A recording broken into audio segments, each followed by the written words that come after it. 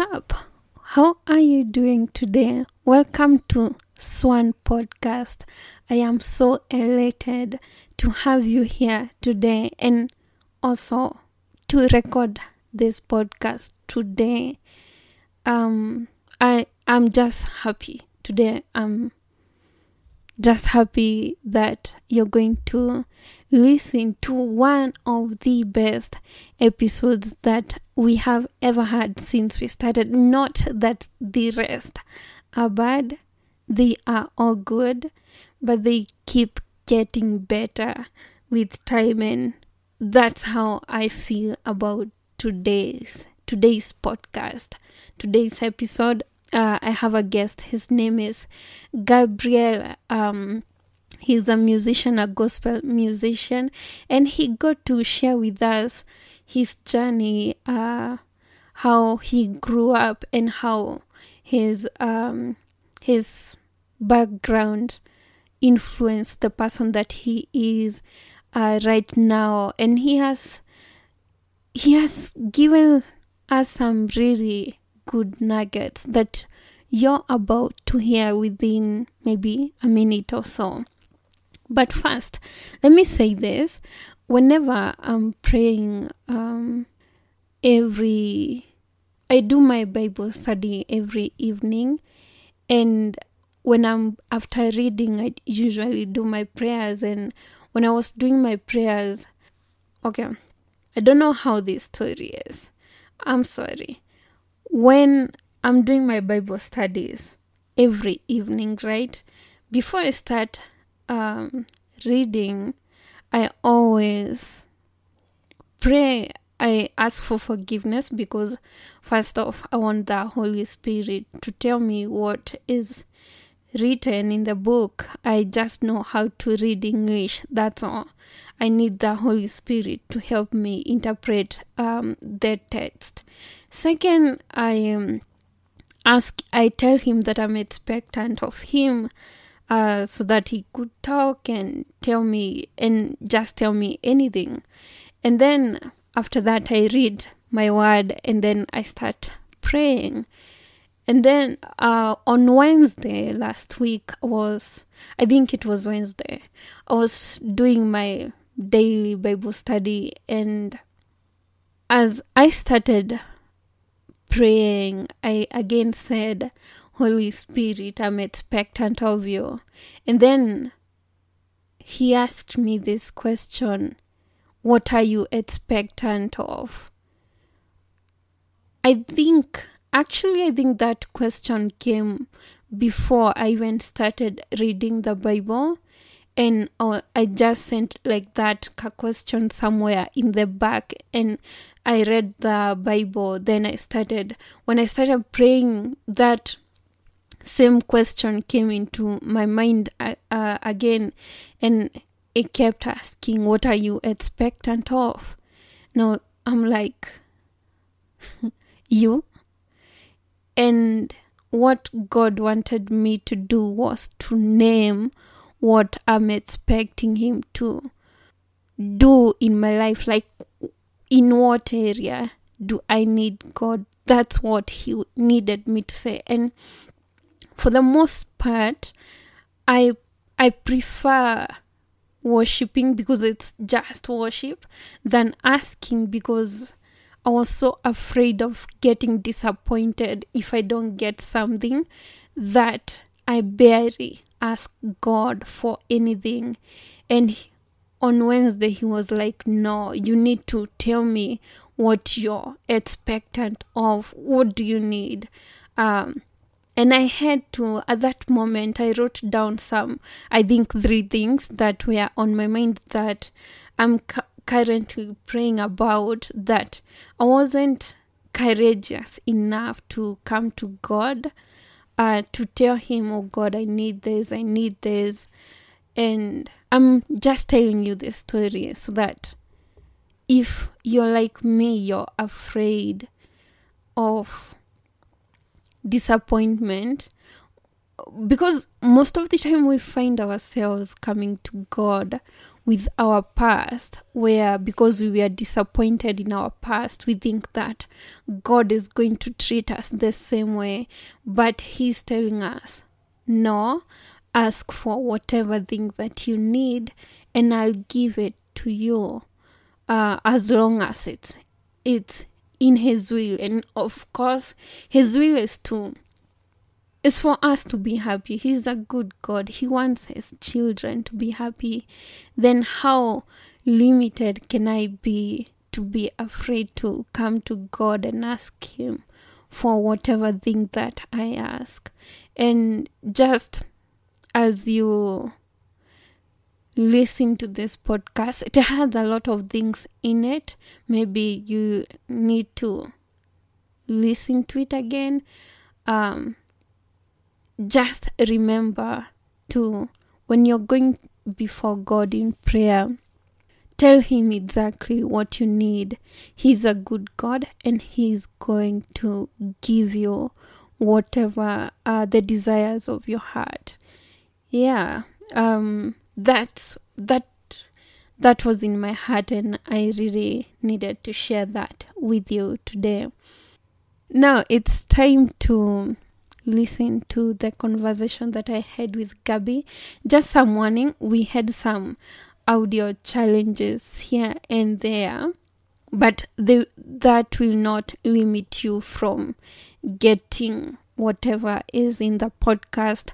As I improve my skills on recording a podcast on the internet, I've done it, but this time I did it differently, and I used more than one devices, and that's why I didn't notice that one device internet was unstable, so it didn't record some parts, but it will not prevent you from hearing like the points that he gave us. To pay a brief description of who Gabby is and how he started, and your background, your growing up, how you grew up, the environment, and the way it affected influenced the person that you are today. Introduction. So, my name is Gabriel Mboka, and I am a gospel minister, a musician, and we unajua mimi ni musician juu tumejuania from church, and niende kwa background up to that point. Yeah. So hapa ndio mwanzo, ndio mwisho, so nyuma sasa kwa background. And I am born of a pastor. My father is a pastor, and I'm the fourth born in a family of 8. So, knowing that mimi nimezaliwa from a family of Christians and my father being a pastor,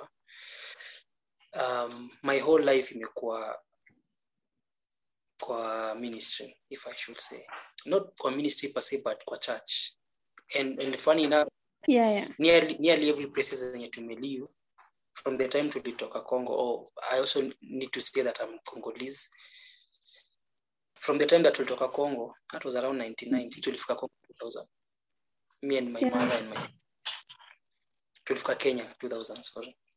So from that time, every places we've been living, imekuwa always around a church. And my father is minister.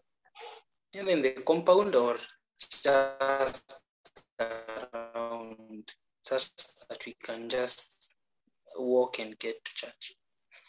And so my life has been centered around church. Every day, from when I was young, I was not doing much in church, maybe kusaidia tu kuosha, when I see people, Jukitambo, let me say, from when tulikuwa Dandora, initially lived Dandora around 2001 to 2007 and 2008. And a place where we were living, church was just nearby, and washirika ndo walikuwa naosha church. So I would join in. Ilikuwa inakaa fun kwangu, juu ni maji, kuchezea tu maji, kuwasaidia kumwaga maji, and just be part hizo activities at church. And then in the afternoon, that is on Saturday, and then in the afternoon we would join in for choir practice, ya watu wazima.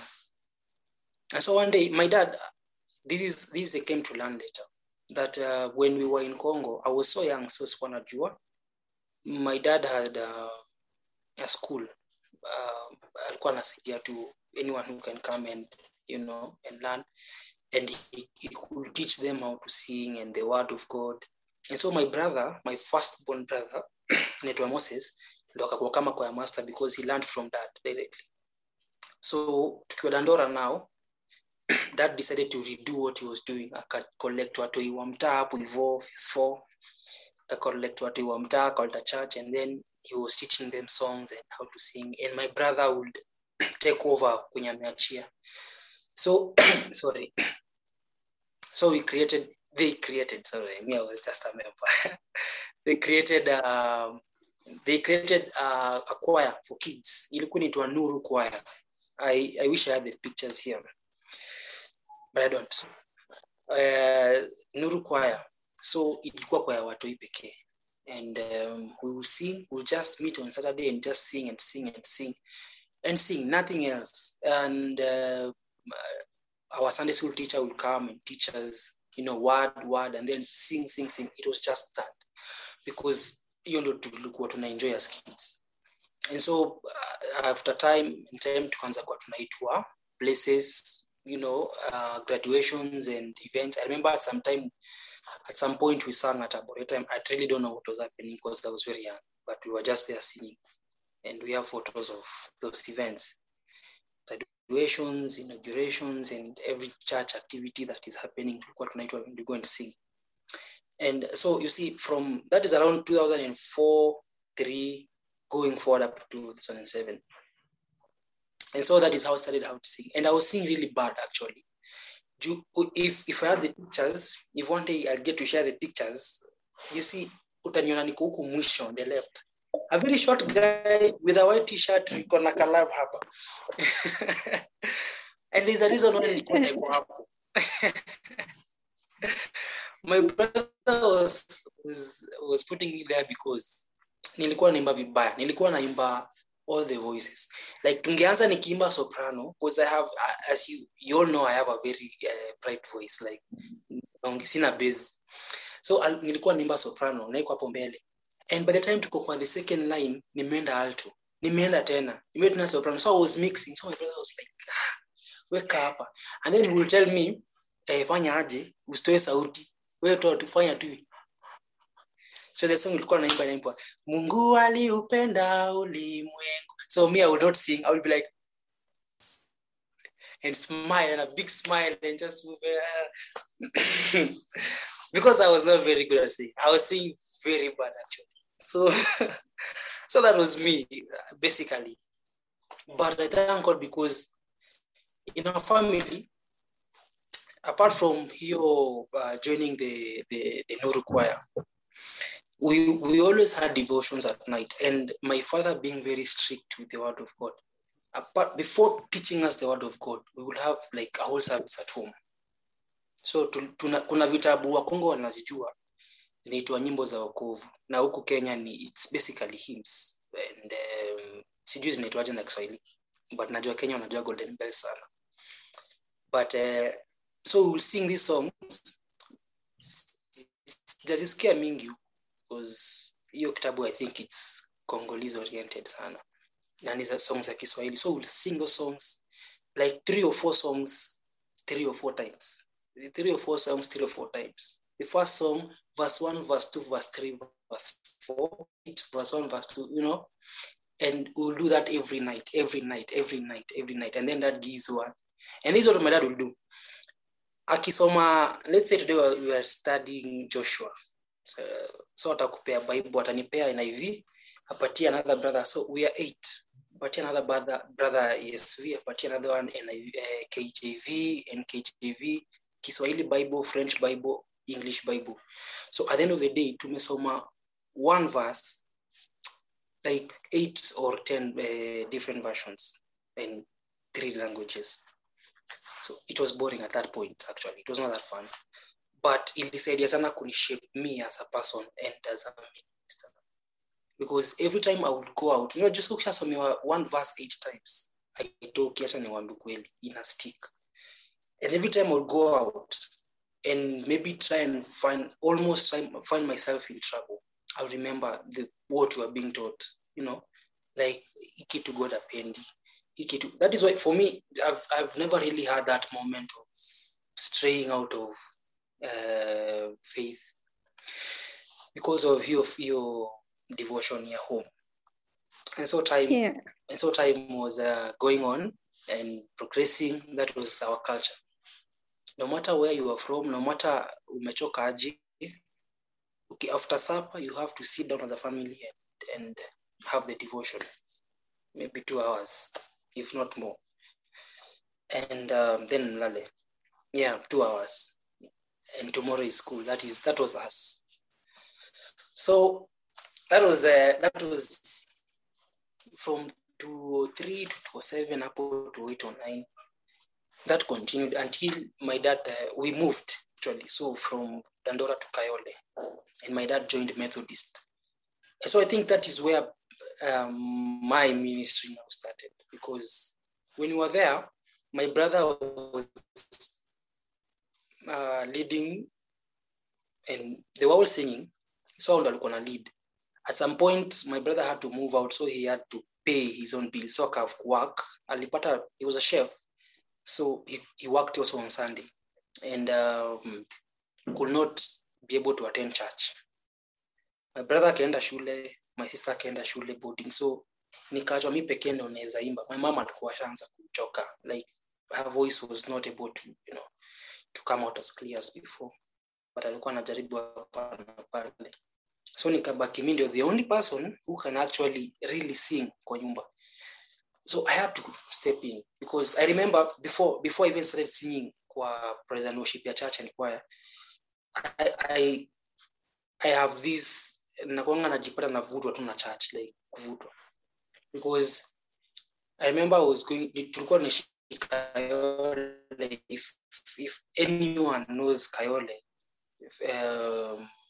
Kayole 1 na church Kokoma Rock, sawa, uko side za Modern Care Hospital, ni mbali, si karibu hivyo. And I will wake up on Saturday because of tuition, natoka home, natembea pole paka Kokoma Rock, nafika church na ndakuwa caretaker, naomba funguo za instruments, nafungua naziekelea tu kwenye zinazoangazikiwa, sijui kuset, sijui kuplay, naziweka tu na ngojea kwaya wafiki wafanye practice. Nimekuja mapema asubuhi, maybe nawasha keyboard naanza play nayo na sijui kuplay. So one day this guy anaitwa Akush, he is Rwandese, akakam akanipata church mapema. Naye alikuwa anatoka Kawangware, ana cycle paka Kokoma Rock, so akafika mapema this time, and akanipata nacheza na keyboard, na ananipata ngapo kila siku kwa kwanza, na sijui kucheza na siimbi. So akaniambia acha nikufundishe, this time unafika mapema ujifunze. So akanishow F sharp, na hapo ndio nikaanza kuwa musician. But so at this time my brothers are still around, so wakaenda and I started singing again pole kwanza kuimba nini kujoin praise and worship. Sister yangu akikuja, like when guys are back from school holidays, wanaimba na some other 4-5 friends of hers, walikuwa naimba poa, and so nikitry to join, like ni ladies only, so I'm like ashindwa. But kwa hiyo hapo Kokoma Rock another teacher from Rwanda came and taught us vocals kidogo, akatusaidia, and that is when another time, just a normal Sunday, kukosekana mtu wa kulead service, wa kulead praise and worship, si service, and niko around, so alikuwa like who's going to lead, hakuna mtu wa kulead. Sawa, well, lead to nyimbo mbili, no Methodist. So this day I just sang myself out, like what people say in me. Na mimi at that time sikuwa najua mambo ya ministry sana, even though nimefundishwa, but sikuwa najua how really this thing works. And so I was singing. I did not realize that tumepitisha time ya service and God was actually doing his work. I remember after that service, collapsed right outside the door. And so the pastor saw me from hapo mbele. So wakanipeleka kwa vestry, into a vestry. Wakaniombea, they thought maybe ni attack. So wakaniombea. But after, ndo another friend akakama akaniambia, just a Sunday school guy. But tulikuwa naye kwa Sunday, while you were singing. Ni mtoi by the way. While you were singing, kichwa ilikuwa nioma ikaisha. Like hapo. So mimi nikakuwa like hizi vitu nasikia tu zikisemwa. So then nikaanza kusikia from grown-ups, we really love your singing, we love your ministry, we love what you do, don't stop. Nikaanza kuona okay, this is serious. And mimi naimba, tunajua mimi naimba, hakuna mtu wa kuimba. So ndio akaanza kunigeda kuniambia take some time ya prayer, follow me to church, because my dad alikuwa anashinda church Monday to Monday. You always find him in church.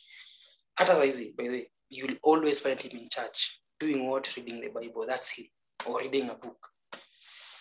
So follow me to church. Nenda church anifundisha ministry ya Joshua, ministry ya David and ya Jesus. Compare them to Moses and all this.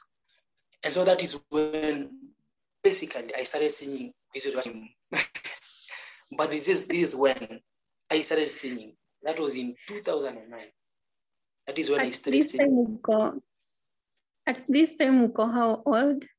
I was around, let's see, maybe 14 or 13. 13, yes. So, hapo ndio naweza sema nilianza kuimba ministry ile ya ukweli. Ingine yote ilikuwa kuchezwa ya church. Okay, like your background is so firm. When we are younger, kulikuwa na hii swali all the time. What would you like to share? Ama ilikuwa nini? Never. Hata hiyo conversion nilifikirianga nikiwa form 4 when my dad asked me that. But nikiwa young nilikuwa naulizwa na nasema nilikuwa na 2 professions nilikuwa napenda sana, actually 3. The first one nilijua nikiwa class 7. Mwalimu alisema kitu kwa mwalimu wa GHC social studies, akasema meteorology. So nikafurahi hiyo jina na nikataka kuwa huo mtu, you know. Whatever that is, I was like, I have to be this guy. So that is one. And then nikasikia my sister akisema atakuwa journalist. You know, she's fluent in speaking and all that. And so many nikasema pia mimi. And then one time my mama alikuwa na matumbo. And then nika mixia chumvi na maji warm na sukari, and then nikakunywa ndio nakaacha kumwatumbo. Akaniambia daktari kangu. Sasa mimi sikutaka kuwa daktari, nilikuwa nataka kuwa scientist, because nilikuwa najua daktari si anatengeneza dawa, ni scientist anafanya research anatengeneza dawa. So I wanted to be that person who is going to actually, you know, create medicine and research diseases and find cure for. So hizo 3 zilikuwa very firm, but one ilistick kabisa from when I was maybe 6 or 7 years. I was a footballer. Nilikuwa nataka kuwa mtu wa ball. Niliplay ball. All this time while I was singing, I was still playing football. At some point, I nearly went pro. I actually did it for some time. But so ndo nilikuwa like my dream. Meteorologist and journalist and a scientist. Yeah. And nini sasa, when did you like branch out? Ukaanza music as a career? You started with playing instruments. So I did not, okay. For keyboard nilianza hivyo kitambo and I stopped for some reason. Then nikafunzwa bass na someone called Titus Mwenda. Is around 2012 or 13 hapo. Akanfunza bass and so alikuwa anacheza, nilikuwa Isiolo at that time. It's good to clear that out. Nilikuwa in Isiolo. na yeye alikuwa na work kwa KWS, so alikuwa anaenda bush for almost 6 months. So na yeye ndo alikuwa main basis at church. So if you know Vokebi, he can tell you the story. Kwa tunakaa na yeye church, tulikuwa tuna spend every single Friday usiku after school, tulikuwa naenda home, tuna change, we come back to church. Mimi, Vokebi na Titus tunafanya practice the whole night, like tunakula sapa, tunakunywa chai hapo around 12, and then the rest of the night ni music. Ikifika 3 maombi, just the 3 of us, no one else. He can affirm that. And so Titus akienda bush, mimi ndo nabaki church bassist, and then Vokebi na play keys. So hapo ndo nikaanza kuwa musician. There was no pay hiyo time, hakukuwa mambo ya pay, ilikuwa tu weka church, fanya kazi ya God. Titus akikam, mimi naenda naimba, yeye ana play bass. So hivyo, that was how I became a musician. And I was not really a musician per se, nilikuwa tunacheza church until when I came back to Nairobi, ndo nika realize actually people earn from music, you know. And I was under David Kasika. I was playing for his band, and tunaenda missions here and there, ile tu for free, you know. And mkipata token kidogo mnakuwa appreciated, and moving on until ndo nikakuja kurealize watu ulipwa. Actually sikuwa najua, so I was not doing music as a career. Sikuwa na practice nikijua one day I'll be paid. I thought it's all for free until later, very later. Yeah. Okay, now like when did you branch out? Well, I know you were playing music, unacheza bass church, then you left to somewhere else, uka join the legend Sarah K. Really happened aje? Yeah. Okay, so all this I usually credit it to David Kasika, because kama hangenipea chance ya ku minister na yeye, na venili sikuwa poa that time, I was not playing that, then singewahi meet na Sarah K and other ministers when you have to minister now. So when nilitoka Isiolo nikakam Nairobi, nika join band ya Kasika, and we were playing. There's kwa hizi missions tumeenda mingi, a pastor saw me and then akanita church yake. So nikiwa na play hapo, ndio mtu mwingine akaniona tena, akanita. So alikuwa anilipa 1000. So mtu mwingine akaniona hapo, akaniambia our church ni church bassist, and they actually give a talk 1500. Then nika join Methodist career for a while. Hapo ndio hiyo turn, hiyo switch ili happen, you know, like from playing for free to being paid. It was not siku hiyo nikiwa vitu clear sana.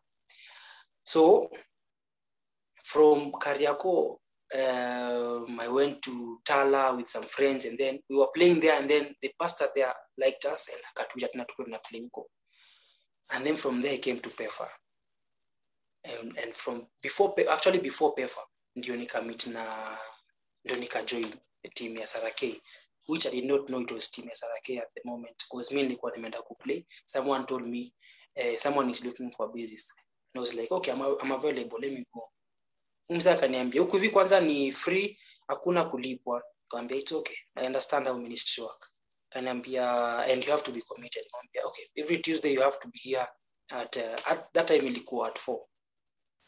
Sema it's okay, me I want to play, I want to express myself in music, so ni sawa. So nikaenda fellowship, it was on Tuesday.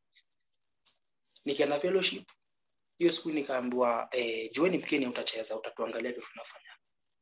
So nikiwa nimekaa huko crowd, ndio niko na Sarah K ameenda huko mbele, akaanza kuimba. Nikafikiria ni guest artist, kumbe this is her meeting. So hapo ndo nika join na Sarah K, and that was around 6 years ago. No, so not 6 years, 5 years ago up to now. Ndio sana I think at that moment nikakuwa full time musician. Like I was a full time musician, but like a professional musician, I should say, earning from music. Yeah. Okay. Now, ushaanza ku earn from playing. How did you like branch out? When did you know that you want to start even to sing as also as a profession? Oh yeah. So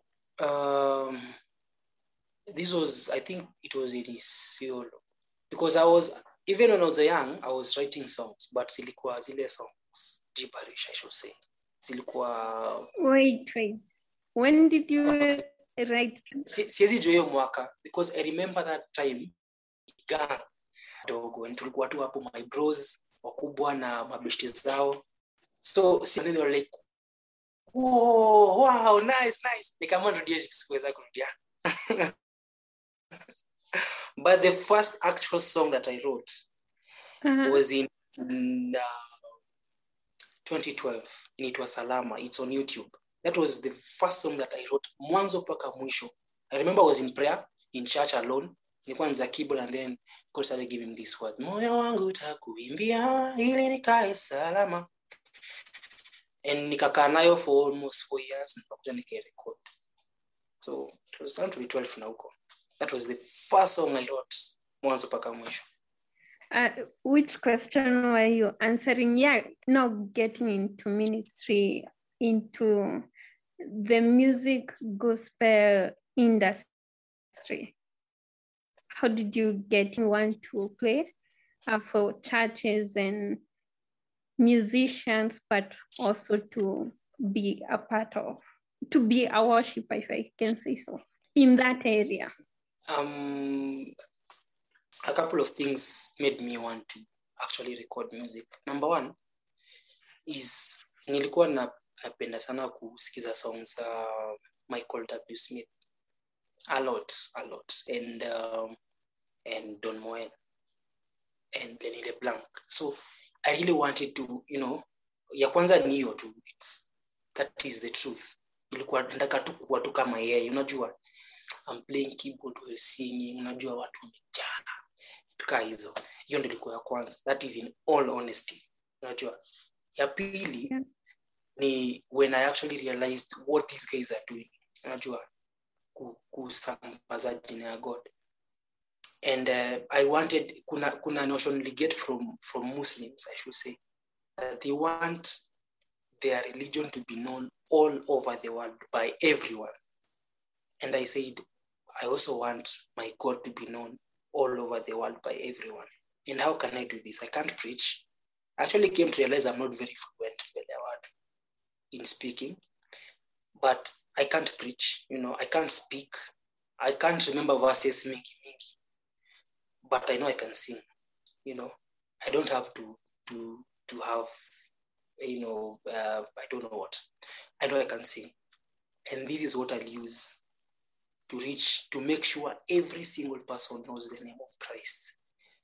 And so those are the two inspirations that really made me want to record music.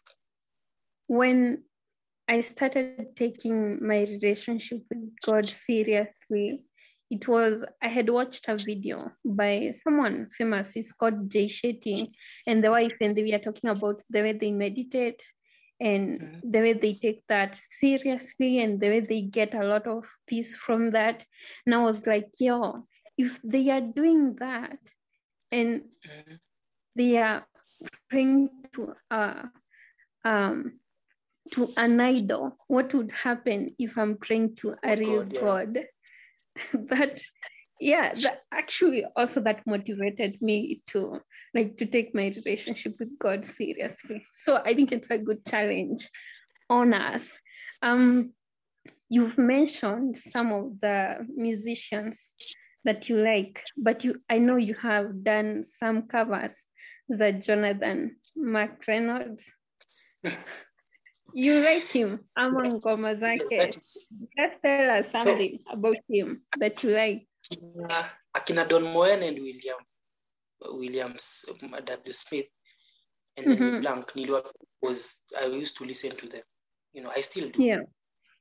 And that was when I was young. But let me say how I started loving McReynolds. ilikuwa 2013, ilikuwa mwaka wa 2013. So 2013 we had a revival in church. And David Kasika was, tulikuwa Isiolo at that time. David Kasika was brought in as the guest artist, and he came with his keyboardist. So this guy alikuwa anasikiza song fulani ya Macrino sana, alikuwa shinda kirudia, alikuwa anala kwetu, so alikuwa asubuhi anaiweka inaitwa Loving Me. I'm not close to a perfect man, that song. So nikamwambia, can I see that song? Inanibamba, napenda sauti ya msi. So nikaiangalia, and then I liked the guy is singing, and he's singing from passion. And then nikaanza kumfuata kujua ni nani, mbona anaimba hivi, why is he singing gospel? But see, aikai gospel, unajua ni gospel, but it's not what I'm used to, you know. And I realized that he has a ministry for miujiambia hivi, si alisema, by the way, in case kitu haikumfikia. Si alisema, but mimi nilikiambia, I saw he has a ministry for the broken, because all his songs are about a broken soul, you know. That's you feel me? I'm sure everyone who listens to the song feels this. He has a ministry for the broken. If you're broken and if you have scars and you have all these things that are pulling you down, if you listen to his new album, people, you'll understand, like, this is his ministry. And I loved what he was doing, you know, building the hearts of men and restoring people, because you cannot be restored to God if yourself you are not yet ready for that. So I loved what he was doing, and he became, so nikaanza kusikia songs zake, akitoa songs mimi ndio nayo, and he became, I think he's, let me not say my idol, he's not my idol, he's but you do admire. I admire him. Yes, that's the right word. I admire him. Yeah. And the way he's straight, he has no scandals here and there. He's very clean. Yeah, totally. So now let's get back to your music. And in the is it the last two songs that you have released, they are live music? I do love live music, by the way. So is that like the path that you want to take when it comes to music? From the time I started, before I started recording, I've told you who I watch. I used to watch William W. Smith and Don Moen and Lenny LeBlanc, and all these three guys, and maybe Daniel Kidogo, all these three guys, they sing live. Okay, Americans, they all sing live most of the time, and that is what was in my mind. At some point when I started seeing Joyous Celebration, I was like, yes, this is what I want. That is all I see. I see kusema that any other way of ministering is wrong, but that is where I feel my line is. That is why these songs and probably the next projects that are coming, Stakwa Lives out, because I feel like this way I'm able to express myself freely, and you're actually going to see what is happening at that very moment, not exaggerated, not forced, because the truth is, for videos you are told, give up more emotion, you know, tuonyeshe venye song we feel. Sometimes it's not real, but this is the line I want to follow. Kuimba live or maybe sometimes takuwa na mix. I don't know. Venye tu split out of lead.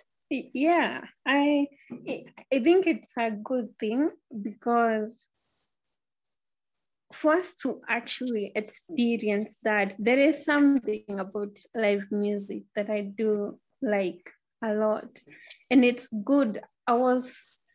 It's something that I wanted to see in the Kenyan industry. There is Eunice Njeri. She is doing such a beautiful job, and then there is you, and I think it's a good way to start ministering, because in live music, you want to involve the audience. you're involving the audience, and I think like that's the greatest thing, because it's, first of all, it's worship or praise, and you are praising God, and that rawness of emotion is, it's just pure good. Yeah. And now my favorite song though, it's Mungu Mkuu. I like all of the songs though, but okay. I do love Mungu. Yeah. Is it, are you releasing an album? Is it an album that you're preparing, or like what's your plan with now your music right now? Okay, so let me talk about this project first. Mm-hmm. This project, okay, maybe people don't know it's a project. Maybe I'm the only one who knows that. Probably me and God and my wife, she knows. So this is a project. What you're seeing right now, it's a project, and it was birthed in 2017. And I was asleep. I was hosting my brother then. Nilikuwa nimelala and nikaamshwa physically. And I started praying. I didn't know for what. I was just praying. It is so rare for me kuamshwa kwanza kuomba. Kuamka ni ile kuamka time umeset your prayers, but si ya kuamsha kuwa awakened by the Spirit. And I was praying. I was just praying, praying, God, I thank you, God. I give you all the glory, Jesus. Take all the honor. Those kind of prayers, just, trying to catch the Spirit and understand what is happening. And then the Lord told me to take a pen. Actually, it was a pencil. Take and write down what I tell you. So I started writing. I wrote names, the musicians who I want to play in my project. I was just writing at that moment. Nikaandika names, the watu, names, singers. So the backup, the video, the audio guy, the drama, keyboardist, and then hapo mwisho God ndo iwadi akam spirit filled. So I want you to do something that is spirit filled, not just for you, to fill out the whole world. Everyone who's going to listen to music is going to be filled with the Spirit of God, not what you want. And then from that, no so nikarudi nikalala. I think my brother alinipiga picha akaniambia usiku, ulikuwa unajongelesha. So alikuwa ananiambia hivyo, uliamua ukakaa pale kwa kiti ukaanza, because it was bedsitter, so alikuwa ananiona. Kaanza kujongelesha. So nikamka asubuhi, and so from that day, I don't remember really the date. It was around June 27th. From that day going forward, nikaanza kupata songs. And I got 4 songs. And these songs, God, the thing was that the songs that I'll give you for this project only, they are only 4 songs. And so in musical terms, inaitwa EP. A small album, it's not like an album. Album gonna maybe 8 or 7 songs. These are only 4 songs. And it was under instruction. God told me, use the people that you have written here only. And I can testify that every person that I called, when you now like kwa hiyo video, the drummer, the keyboardists, the 2 keyboardists, the guitarists, wawili, you've seen them on very many songs. Zakina Eunice Njeriza, you've seen them all. And the backup, the ladies and the gent hapo nyuma, msewa video, msewa audio. Every time I was calling each and every one of them. Everyone, nilikuwa naambia, this is a self-funded project. I need you to come and play. And they were saying, okay. None of them asked me for a single shilling. None of them. And I can see, because they are professional there. Musicians are paid well. But they told me, everyone nilikuwa naambia niaje, I need to play in my new EP. Please, will you be available? None of them asked for anything. At the end of the day, I'm the one who appreciated them when they got an musician. They can all attest to that. None asked for anything. And it's because God aliniambia, use our. If you try and deviate from any of this, utajionea mwenyewe. If you try to add any song, utajionea mwenyewe. The finances came and difficulties zake and all that, but it happened. So that is where I am in right now. I'm in that project. It was spirit filled. So ukiwa na YouTube kwa hashtag naandikanga spirit filled. Ni junior hiyo those 4 songs. So tumefanya 2, bakia 2 zinakam. And so that is the project that is happening. And then now sijui kama God atanipatia grace ya kufanya album, but mi sijui, mi naachianga tu God yote. I have very many songs written, but I will not release because nimesha learn that hii ministry si yangu. I have to wait for God to tell me.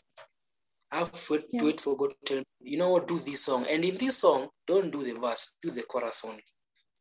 Don't do the chorus, do the verses only. That is what I am waiting for. If God tells me, start doing another song right now, I will start doing another song. Otherwise, if kuko. This is where we're in right now, Spirit-filled. Oh my God. I think this is the generation that you want.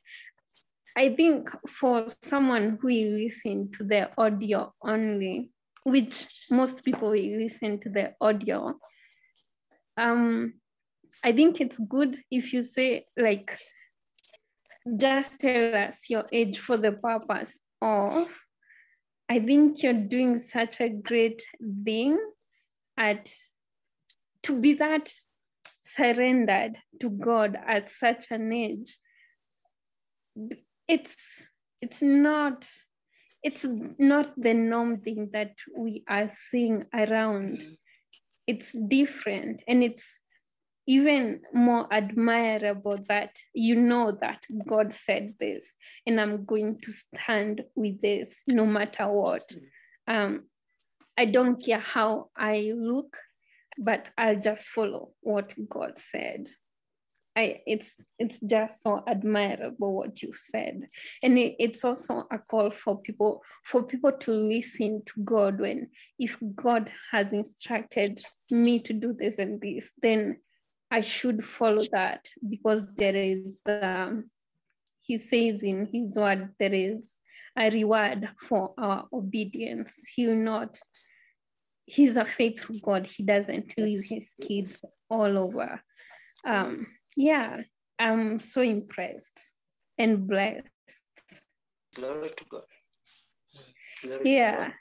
Okay, so Wa Ajabu is the first project. Yes. It's the first song. The first song of the project. So then the same way I told you, I wait for instruction.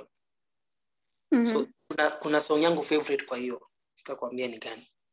But I wanted it to be the first one, but I was so like, relax. This is the song that is going to start. Yeah. It is that simple. But then they are all done. Those songs in last year, February, just before COVID. Listen to this part. This is a testimony. I'm sure it's very kwa wengine hezi kuwa testimony. But after following instructions of God, it's very important to listen to God. After kufanya hii project, it was supposed to be done on Saturday morning. But for some reason, we did it on Monday morning. And from Monday morning to tulifanya the whole day baka Monday saa 6. That is in February. March. Because exactly a week later, ndio COVID ilifika Kenya, tukaambiwa COVID is in Kenya. And nilikuwa najiuliza mimi ningefanya aje, like nisha lipa watu wa video, nisha hire space, what will I do? But nikakumbushwa that it is God who told you. It is God who is advising you for every single moment, you know. Wow. So miwanga thank God, mi usema hiyo kama testimony that kufollow instructions za God ni poa. So Ajabu is the first song, and the second one imekuwa Clap Your Hands. And now there are 2 more remaining. I don't know. Tutajua tu. Hata mimi najua tu in the meantime which one will come next. Yeah. There are 2 more songs.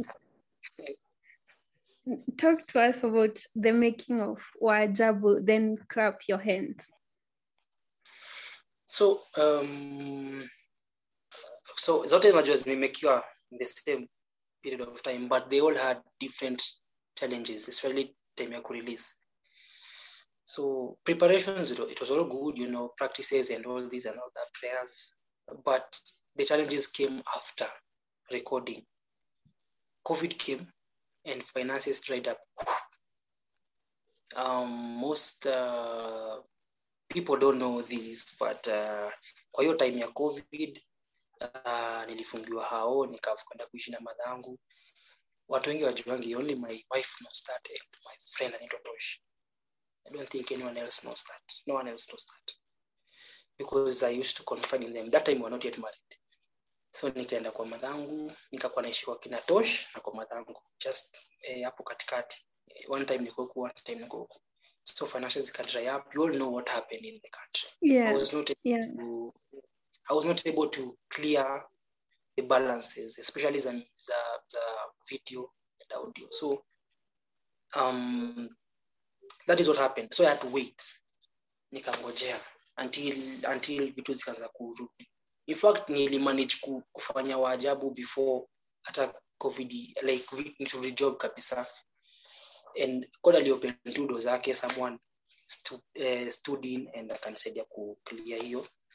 And my wife also played a very big part in supporting me there. Alikuwa anacheza kaya because she was working and I was not. So hiyo ndio ilikuwa challenge ya wajabu, the finances. Ya clap your hands. Tulipoteza clips za video. So by the time after my wedding this year March, tulikuwa tunajua tunafanya video ikiwa audio pekee, like ikiwa lyrics video. So hatukuwa tumepata hizo video until nikaenda kuangalia kwa flash drive yangu, kwa drive yangu hard disk, ndio nikapata some 2 clips. Hizo ndio clips tuliza kutumia kwa clap your hands. Like zilikuwa zimepotea. So video anasema mimi zimepotea, mimi sizioni, mimi sina. Mimi mwenyewe sina kwa lapi, natafuta sizipati. So at some point hizo ndio zilikuwa battles za hiyo song. Hizo songs like, but God amekuwa faithful. God amepull through to until this point. Yeah. Okay. It's great hanging out with you today. Tell anyone who is listening anything that you'd like them to know about maybe this project, and also the Spirit-Filled project, and also where they can get you and your music. Okay, so what I want people to know, maybe how hard it is, how bad it is, how cruel it looks it seems at the moment, but it's all going to work out for good. Tukitoroka vita Congo, we never knew how we were going to live in this country. My father had no work here. His papers meant nothing here. In fact, hata hakuja na papers zake because he left them. But we managed to survive. Tukaishi ghetto la Ndora. If you know Mukuru, tulikuwa hivi, kuna hata wall liko imewekwa that time. Tulikuwa tunaishi hapa sisi, ndio hii Mukuru yote, hiyo takataka yote ya Nairobi imejaa. But we managed to survive up to this point. Everything works out for good. And I learned what I learned, and I became who I am today. Everything works out for good. Spirit-Filled is for you, it's not for me. I usually say, if anyone wants to go and do that song, go do it. Those songs, go do them. I'm not even going to do anything to you, because mine, I was told, release these songs. However they're going to reach to people, that is none of your business. So if you feel like you want to go and take my songs and do them, go do them. It's okay. You are going to be fulfilling God's purpose. So these songs are for you, to minister to you. Share them with your friends. Share them with your family. You don't know who it's going to touch. You don't know who is going to change. And who is going to say, my life changed because of this person who sent me this song. Because me, I am the I am today, singing and loving Mark Reynolds because some keyboardists showed me song, Mark Reynolds. So share these songs. And and wait for more. More is coming actually. The next 2 songs are fire. Yeah. They are fire. You can find me on social media. I am it's Gabriel Mboka across all handles on Twitter, Instagram, and Facebook.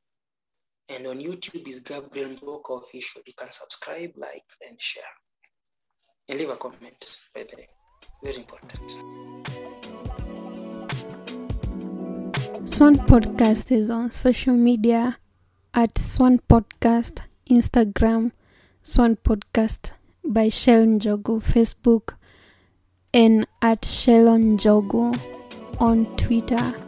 Kindly follow me and let us have more of these extended conversations.